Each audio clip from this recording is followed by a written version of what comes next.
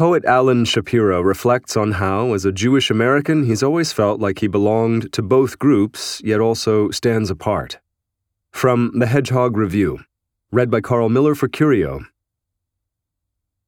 If childhoods have leitmotifs, mine was the steady, subtle, though sometimes bullying insistence on the unsurpassed importance of my Jewish American identity. On one side of my two-track upbringing, there was the uncontested conviction that Jews were the chosen people, the main players in God's plan for humanity. On the other side, the daily pledge of allegiance to the American Republic in all its shining city-on-a-hill exceptionalism. How it is that my self-importance is not positively Trumpian is as big a mystery as why Muammar al-Gaddafi took over Libya and declared himself colonel, not king. Or why, as John Berryman once wondered, cats love fish and hate water.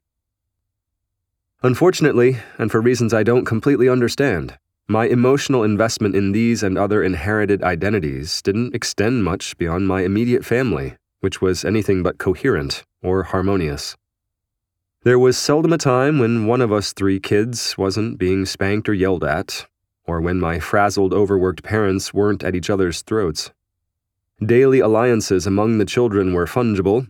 They broke apart and reformed in different combinations depending on who was tormenting whom or who was catching hell. I never felt closer to one sibling than when the other one was being teased or ostracized. My brother and I becoming angels when my sister acted out, my sister and I anointed as the chosen ones when my brother threw a tantrum, my sister and brother becoming best friends when I'd be sent off without dinner to my room. Or the three of us suddenly turning thick as thieves listening to the parents screaming at each other in the middle of the night. If our earliest attachments determine or shape the quality of attachments later in life, it's no surprise that my need for belonging, however deep and inescapable it may be, was and is still vexed, fraught with ambivalence and conflict. An old rabbi and his family lived down the street from us. In our Jewish but mostly secular neighborhood, he was an anomaly. He was always praying in the window of his ground-floor study.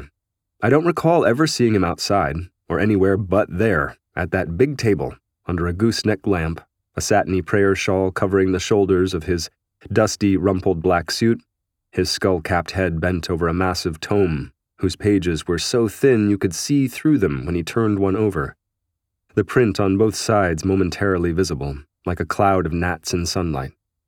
One crooked finger moving tremulously right to left, across the words he mumbled along to, chanting Hashem this and Hashem that. Once during a hot summer day, I saw him with his coat off, the sleeves of his yellowish-white shirt rolled up to reveal the numbers tattooed on the inside of his wrinkled forearm. When I asked my parents what the numbers meant, they looked at each other, and one of them said, "Never mind. It wasn't my business, and I shouldn't be looking at the old man. I should just ignore him." They were more uncomfortable than upset or annoyed, as if I had ventured into forbidden territory. I was too young, of course, to know or learn about the Holocaust. But what I gathered from their discomfort was that the rabbi was in some essential way off-limits, that he existed in some zone I should steer clear of. He was a different kind of Jew, not an American Jew like us. He embodied everything abnormal that defined by contrast the normal people we claim to be. This was the 1950s, when there was just so much not to talk about. My father's war experience in the Philippines, the atomic bomb, the camps, the Red Scare, the arms race, Korea. And the economy was booming, at least for other families, but just enough for mine to keep believing Easy Street was just around the corner. We were Jewish Americans of that moment. We could be Jews at home and in the synagogue on the high holidays, but everywhere else we were good Americans like everybody else, only more so. What it meant to belong in either world, among either tribe, it seemed, was not to stand out like the old rabbi, not to be looked at. To belong meant to embrace the invisibility of the socially acceptable. Like most Jewish families, we had a mezuzah on our front doorpost. Like most mezuzahs, ours looked like a metal toothpick container. Inside it was a tiny piece of parchment on which were written verses from the Jewish prayer, Shema Yisrael. I didn't know any of this back then, I didn't know, and if my parents did, they didn't care, that we were all supposed to kiss our fingertips and touch them to the mezuzah for good luck whenever we left or entered the house. Still, we were told in no uncertain terms that we should never, ever take down the mezuzah, much less break it open, because doing so would bring grave misfortune to us individually and as a family. Since I was a curious child and our family had never seemed terribly fortunate to begin with, I decided one day when no one was around, I was 6 or so I think, to climb up on a chair and claw the holy case off the doorpost with the back end of a hammer and bust it open. The parchment was just a flimsy slip of paper, the size of a fortune in a fortune cookie, scribbled over with Hebrew script. I crawled under the chair the way we crawled under our desks in kindergarten during nuclear bomb drills. Tucking myself into a ball and waiting for the worst, I felt a pang of guilt for my parents and siblings, who didn't deserve what would soon be visited upon them. But nothing happened. No lightning flash, no voice thundering down curses at me from the heavens. Just me under the chair, and the silent house, and the holy rubble I eventually scooped up and tossed in the trash. It was my parents' wrath now, not God's, that I began to fear, but when they got home, nothing happened. Everyone was, as usual, too irritable and harried to notice. Not that day, not soon after, not until months later, when they had the inside of the house painted and assumed that the painters had taken down the mezuzah and forgotten to nail it back when the job was done. Not only that, we went on being who we always were, no better or worse, seemingly a Jewish family in good standing with the Lord, going through the motions of what remained of being chosen. I learned about the Holocaust not long after, on my first day of Hebrew school. I fell asleep in class, and my teacher, Mrs. Dubrow, a tiny, wizened old lady who spoke with a heavy Yiddish accent, her face fixed in a permanent scowl, slapped me on the head and held a photograph before me and ordered me to look at it. "You're no better than a piece of wood. You look at that picture." In the black and white photograph, there was a smiling German soldier posing beside a pile of naked white bodies. Behind them was a massive ditch, half filled with even more naked bodies lying every which way on top of other bodies. The bodies outside the ditch were stacked up like cords of wood, only they were human bodies with all of their hidden parts unhidden, exposed. These were the first pictures of naked adult bodies I had ever seen. The nakedness was horrifying and violent, a violent crime being committed right before my eyes. "This," Mrs. Dubrow hissed, shaking the photo like a club. "This is why you come here. You don't learn. No better than a Nazi." As I would learn later, Mrs. Dubrow was a Holocaust survivor, as were many of her fellow teachers. She scared me as much as the picture did. Whatever happened to her in Eastern Europe in the old days before I was born, whatever tribe she thought she and I belonged to, whatever it was she wanted me never to forget, I wanted nothing to do with. She was as alien as the rabbi down the street. My real life took place in public school. This other school, in the musty basement of the synagogue. In windowless classrooms where I was expected to learn a strange new alphabet and stranger words that went backwards, right to left across the page. Seemed totally disconnected from the actual world I lived in, from the real language I spoke and read. The God that Mrs. Dubrow was teaching me to fear seemed as joyless and hard-hearted as she was. When Passover came around, we read about the Hebrews' enslavement in Egypt, and how, time and again, when Moses said to Pharaoh, "Let my people go," God himself would harden Pharaoh's heart, and he would refuse. Why, I asked Mrs. Dubrow, why would God keep hardening Pharaoh's heart? Why not soften his heart so he'd free the Jews? Mrs. Dubrow smacked my hand with a ruler and said, "Piece of wood, no better than a piece of wood, no better than a Nazi." I stayed back 4 years in a row. At 13, when it was time for the bar mitzvah, I still couldn't read a word of Hebrew. A piece of wood indeed. So in order to get through the ritual reading of the Haftorah, I memorized my lines by listening to a tape recording of another kid's bar mitzvah. Now, according to Jewish law, I was a man, and that was the last time I went to synagogue until my sister died 30 years later. Every Passover, the suffering of the ancient Hebrews came to stand for that of the Jews who died in the camps during the war. Otherwise, as they were about the war itself, my parents were silent about the past. We went on living our version of the American dream. No, we should never forget the Holocaust, but in those days it seemed okay to ignore it. Nearly 40 years later, I am sitting alone at my brother's bedside in his studio apartment in the Elysian Park area of Los Angeles. He is in the last stages of terminal brain cancer. Despite huge amounts of morphine, he is in unspeakable pain, head thrashing from side to side, moaning, unconscious, utterly isolated in his agony. Because of the thrashing, I've pulled up the guardrails of the hospital bed we moved into the flat, and he looks as if he's caged. On the other side of the bed, there's an IV stand holding a nearly empty bag of morphine. The pain will get worse if the bag isn't replaced soon, but the hospice nurse who is supposed to be on call has not picked up. He is dying just as horribly as my sister did 3 years earlier, while my brother and I helplessly looked on. I look up at my brother and recall my sister, and I wish for their sake that we'd been better Jews, observant Jews, like the old rabbi down the street, or Mrs. Dubrow. Or that we had found some other religion, some other God, whose presence could have been felt there with us in the room, and made their dying less terrifying, less desolate, less arbitrary. I think about the crime I committed so many years ago, my discovery that there is no omniscient Hashem surveilling my every thought and deed, and that the laws, prayers, rituals, restrictions, and proscriptions were all a bunch of hokum, illusions of meaning and purpose, like an outdated combine harvester, as Philip Larkin says. And it occurs to me that maybe this is, after all, exactly how God shows his wrath, in and through his absence. My lack of faith, I am thinking, is how I am being punished for my lack of faith. At the end of my sophomore year in high school, I was sucker-punched in the nose by the fullback of the football team for dancing with his girlfriend. My septum shattered. I had to wear a head cast and then a nose guard everywhere for a few months. Worse, I, who saw myself as nothing but a basketball player, the next K.C. Jones, despite being only 5'9" with no leaping ability and not much of a shot, was temporarily barred from playing the game. To stay in shape, I ran 5 miles every evening after working all day at my summer job.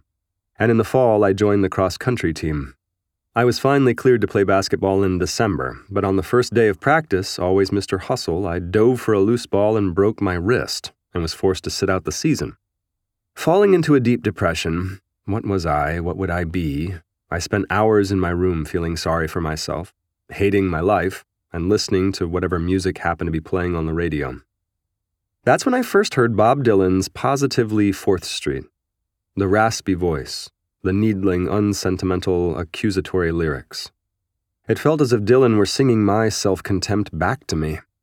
I was both singer and sung to. No, I do not feel that good when I see the heartbreaks you embrace. If I were a master thief, perhaps I'd rob them. And though I know you're dissatisfied with your position and your place, don't you understand it's not my problem? More than the singing, I fell in love with the words, the surrealist juxtaposition of images, which seemed to me the verbal equivalent of a clever no-look pass, or a pump fake, or a behind-the-back dribble. I wanted to learn how to write like that. I studied every Dylan song I could find, bought every Dylan record I could buy, read everything about him I could put my hands on. Imagine my surprise to learn that he was Jewish, so there was hope for me after all. Because he mentioned T.S. Eliot and Ezra Pound in Desolation Row, I started reading them and other modern poets. When I saw the documentary about a Dylan concert tour, Don't Look Back, I became interested in Allen Ginsberg. And through Ginsberg, I learned about beat poetry and got interested in Whitman and the Psalms, and on and on. It was as if I had entered a new family, one that I had chosen, my one and only passion. My actual family was less than delighted about my new passion. My dad said I would never make enough as a poet. I told him making enough was not what I wanted from life. He said, then be a lawyer, you'll make more than enough. He called me a quitter who never stuck with anything. I had quit Hebrew school. I had quit baseball, I had quit football, and while I still played basketball, it was clear to him that my heart wasn't in it the way it used to be. My parents' anxiety and disappointment weighed on me, their disappointment even more than their disapproval, much as I pretended that it didn't. I was 16 and could take comfort in Dylan's words. You mothers and fathers throughout the land, don't criticize what you can't understand. Your sons and your daughter are beyond your command. In poetry classes and workshops I have taught in recent years, questions about identity have acquired a special urgency, particularly when they touch on the taboo of appropriation, the artistic use of the experiences of people whose identities differ from one's own. In one such workshop, a white student turned in a poem, a dramatic monologue spoken in the voice of a black woman. The poem was not terribly good, but it was not, in my view, offensive. After he read the poem, I looked at the other poets sitting around the table, including several black poets. No one spoke at first. The tension in the room was palpable. "What do you think?" I asked. One of the black women said she could not think or talk about the poem as a poem in terms of craft. It was the intention, the idea of it she couldn't get past. In her view, a white person had no business writing from a black perspective. When I asked the class if any of them thought it possible to write credibly or creditably from a different racial or ethnic point of view, they said no, not really. What would be the point, they wondered? What would you even hope to accomplish? What would a black woman have to learn from a white man's take on the black experience? I wanted to ask what exactly the black experience was, but instead I suggested that when you write a poem like this, you're trying to learn something, not trying to teach something. I trotted out all my beloved liberal arguments about imagination as an exercise of empathy, a way not just to discover who we are, but how we could be other than who we are. The blah blah blah of expanded sympathies that can make us less quick to judge, less rigid, less categorical, and more sensitive to the particularities of circumstance. Even as I repeated the argument I had made countless times before, I could see how flat it landed. None of these young poets seemed to buy it.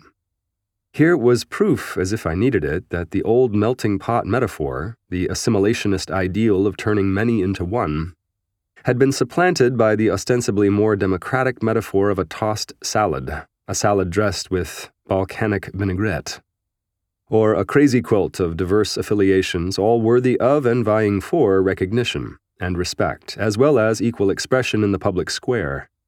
Whereas in the 50s we wanted to assimilate into the mainstream and not stand out even while behind closed doors we practiced being Jews, now identity was front and center of what we wanted the world to know about us.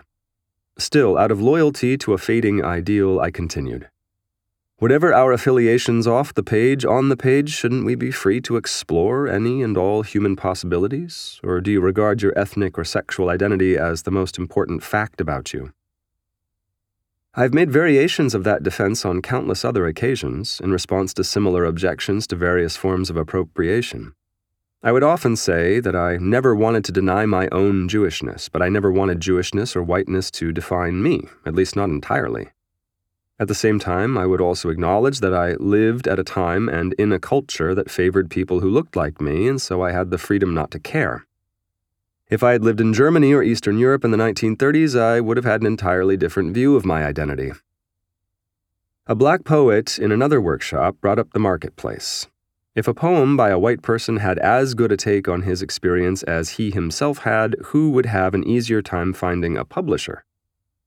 It was the politics of the marketplace that troubled him, made him feel as though something rightfully his own was being taken from him. Whenever students brought up such concerns, usually in spirited but respectful ways, I would inevitably be drawn into thoughts about my own privileged givens, the distance I have always been so keen to put between myself and my tribe. Yet, as the present essay shows, as all of my writing shows, that identity is almost always there, shadowing my every thought. I can pride myself on my imaginative independence, on being on the outside or the margins of Judaism looking in, but I have never stopped looking in. I want to have it both ways, to belong but not too much, to stand apart but not completely. Yet the association between recognition and the marketplace seems to me entirely spot on. Both operate on a strict and limited economy. Recognition is a scarce commodity, its value inversely proportionate to its scarcity. We want to belong to our group and we want to stand out. And if we can't stand out as individuals, then we'll let the group do it for us. It is like variations in a metrical poem. The more there are, the less important they become. If everyone were famous, no one would be. At the same time, the marketplace argument can cut both ways. Depending on the fashion of the times, the favored groups are always changing. And there are always favored groups and groups struggling for favor. Whatever my own hesitations, I usually end up challenging the idea that there are things we must not write about for fear of giving offense. The last thing imagination is designed to do or should want to do, I've said in more than one class, is stay in a lane. I might mention Gwendolyn Brooks's "A Bronzeville Mother Loiters in Mississippi. Meanwhile, a Mississippi mother burns bacon," a poem in which, in response to the death of Emmett Till, Brooks adopts the perspective of a white woman, intoxicated by racialized myths and the violence they justify, a violence the woman endorses. I don't see any reason why I couldn't write a poem from the perspective of a black man or woman, I say. Most poems are bad, and the chances of success are always slim, for sure. But I'd like to think I have the right to try. A student of Japanese and Latino descent in one of my classes pushed back strongly when I advanced that line of reasoning. "That's different," he said. "Black and brown people can write from a white perspective because they aren't part of the white power structure. When you do it, it's cultural appropriation. We should just focus on our own culture and not raid someone else's. It just isn't kosher." I thought at first that he was joking using the word kosher, but no one laughed and he wasn't smiling. I said, "That's an interesting word, kosher. 100 years ago, it was a word only Jews used and only among each other. Now it's so mainstream it's hardly even a Jewish word." I wanted to ask the student what he meant exactly by white power structure, but frankly, on this occasion, as on others, I was afraid to give offense. Still, I continue to wonder, by white power structure, do you mean redlining and other unfair lending practices, police brutality, or biased hiring? Does it also include the cars we drive, the latest devices we avidly consume, the huge chunks of time devoted to social media, selling ourselves and our enviable lives to thousands of friends we've never met? Is anybody pure? Is any culture? Even while we're all caught up in various systems of power, and despite the rigid monolithic metaphor, white power structure, the systems that make up our social life are neither fixed nor fated, but are constantly in flux, emerging and dissolving unpredictably. And though it may seem like a small thing, I was deeply touched and heartened by how naturally a word like kosher had been assimilated from my culture into the American speech of a gay man whose father was Japanese and mother Latina. What better evidence of both the assimilationist metaphor of the melting pot and the identity-driven metaphor of a tossed salad? The exchange with my student seemed proof to me of just how impossible it is to privatize culture, how culture is not a thing or a piece of property you can build a wall around. Never unalloyed, it exists and flourishes through promiscuous intermingling. In that first workshop I mentioned, we never actually discussed the offending poem. The white poet said he was sorry if what he wrote hurt anyone's feelings. I didn't think he needed to, but these were his peers, some of them his friends. He saw himself as one of them, and they appreciated his concern and thanked him for occasioning such a good, if difficult, discussion, and they walked off, laughing and joking. A lovely group of people. Consider the Ark of the Covenant, the holiest of holies for the Jewish people. Here in Exodus are God's instructions to Moses on how to build what will house his 10 commandments. Make 2 cherubim of gold. Make them of hammered work, at the 2 ends of the cover. Make 1 cherub at one end, and the other cherub at the other end. Of one piece with the cover shall you make the cherubim at its 2 ends. The cherubim shall have their wings spread out above, shielding the cover with their wings. They shall confront each other, the faces of the cherubim being turned toward the cover. Place the cover on top of the ark, after depositing inside the ark the pact that I will give you. There I will meet with you, and I will impart to you, from above the cover, from between the 2 cherubim, that are on top of the ark of the pact. From Exodus 25:18-22 in the Hebrew Bible. The cherubim, or angels, kneel on either side of the cover, their faces turned to the part of the cover that is between them, the part that would cover the Holy Scroll, while their raised wings touch each other tip to tip, over the cover's top. There is no definitive interpretation of the symbolism, either in centuries of rabbinical commentary or among biblical scholars. But what is not disputed is the iconographical lineage of this image, a lineage that stretches back many hundreds of years, whether in the form of angels or winged lions or a winged sun disk throughout the ancient Near East. As with the kneeling cherubim, the creative spirit of culture exists among people, between people, not with or in any one people.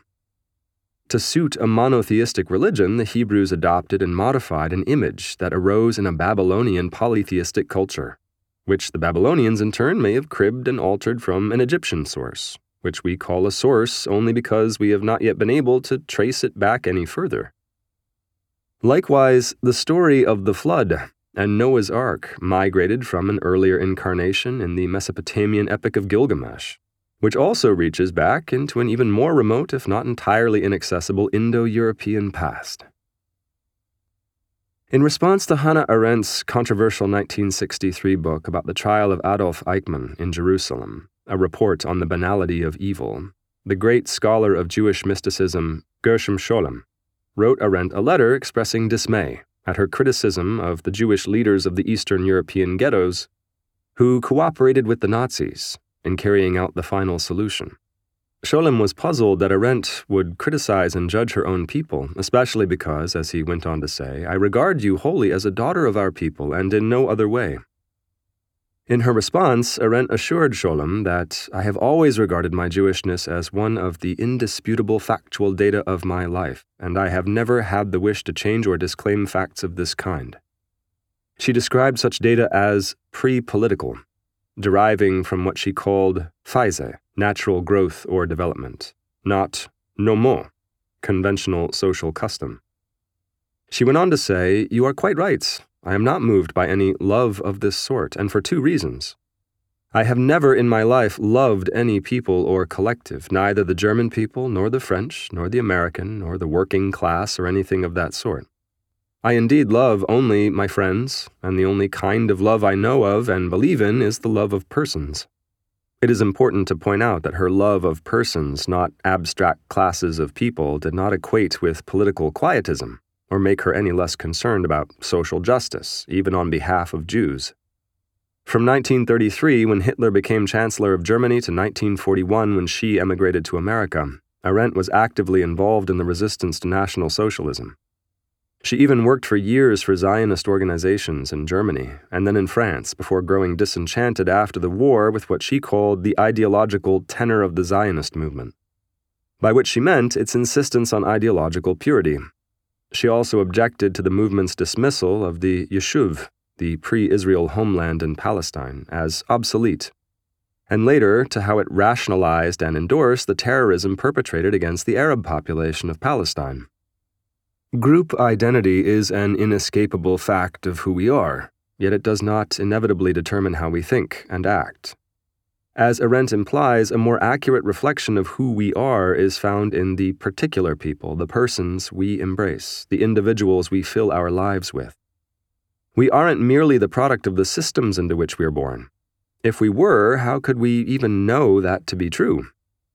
Wouldn't some part of ourselves, some margin of self-awareness or self-consciousness have to exist far enough outside both self and system to see how inextricably entwined they were? I think of the conflicts in the household I grew up in, the competing allegiances between our nationality and ethnicity, or my own lifelong struggles to conform to and oppose familial and social expectations, to balance family and work, teaching and writing, intimacy and a need for solitude.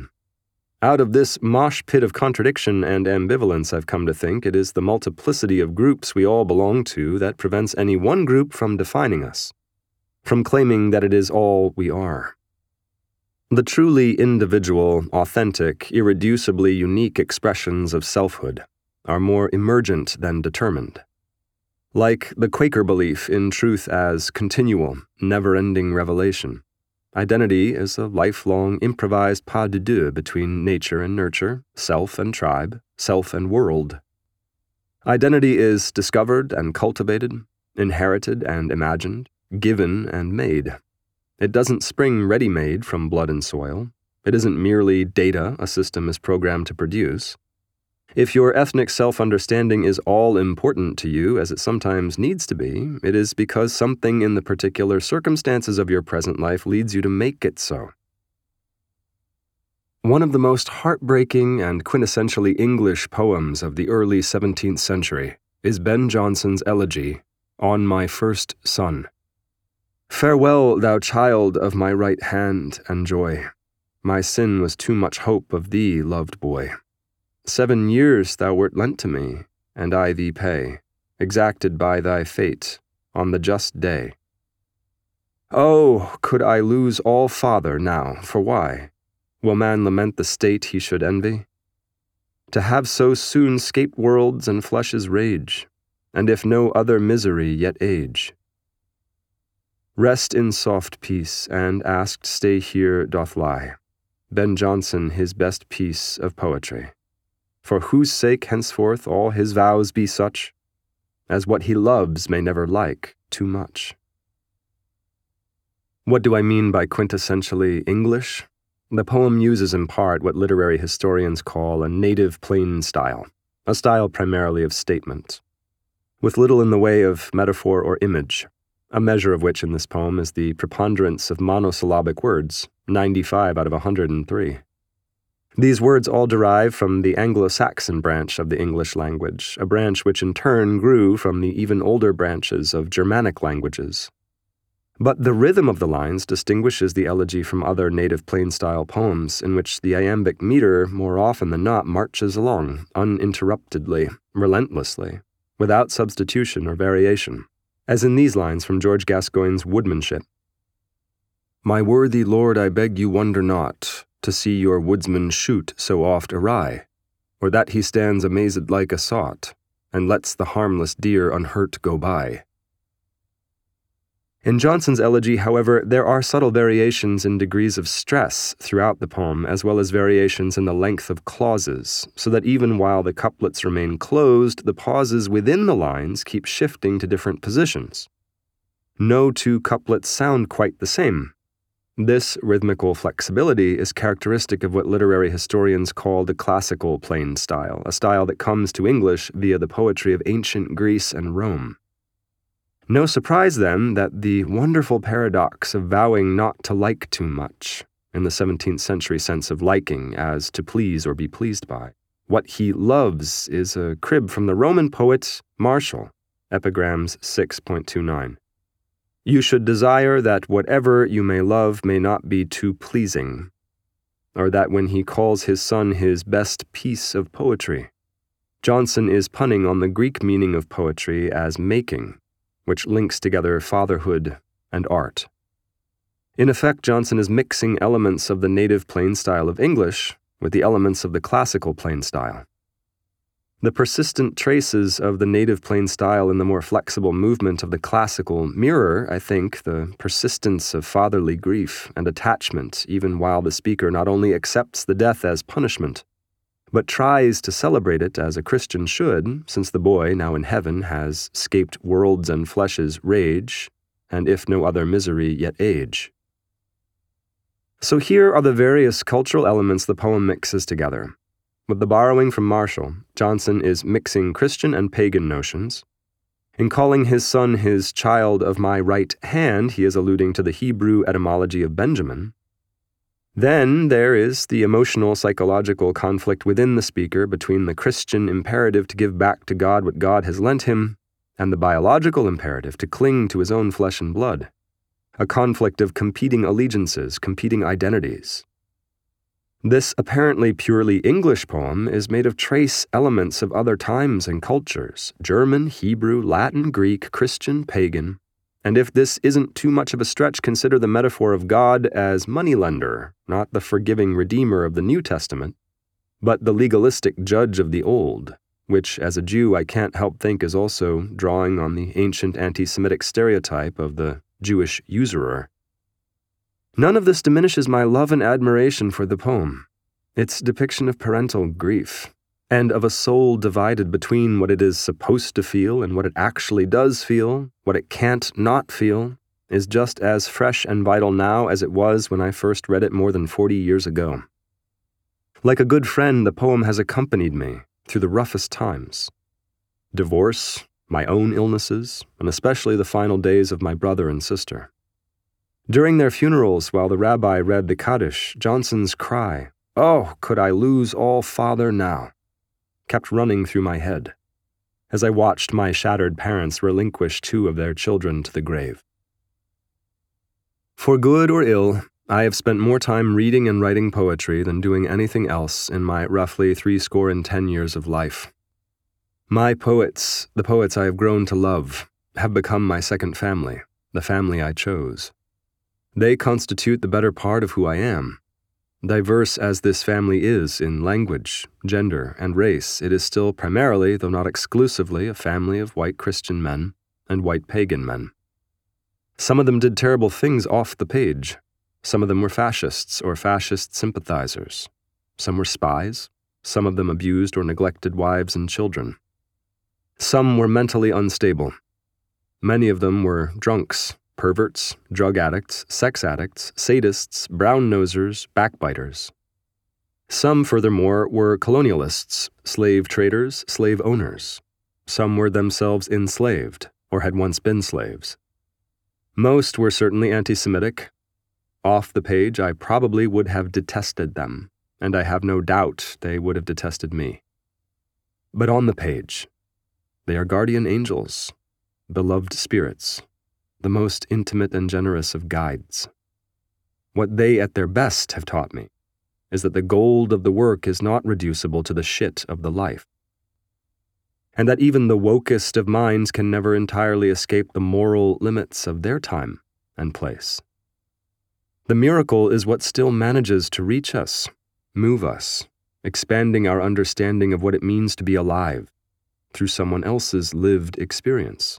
Not just despite our differences, but maybe too because of them. That was My Identity Problem by Alan Shapiro for The Hedgehog Review in autumn 2021, read by Carl Miller for Curio.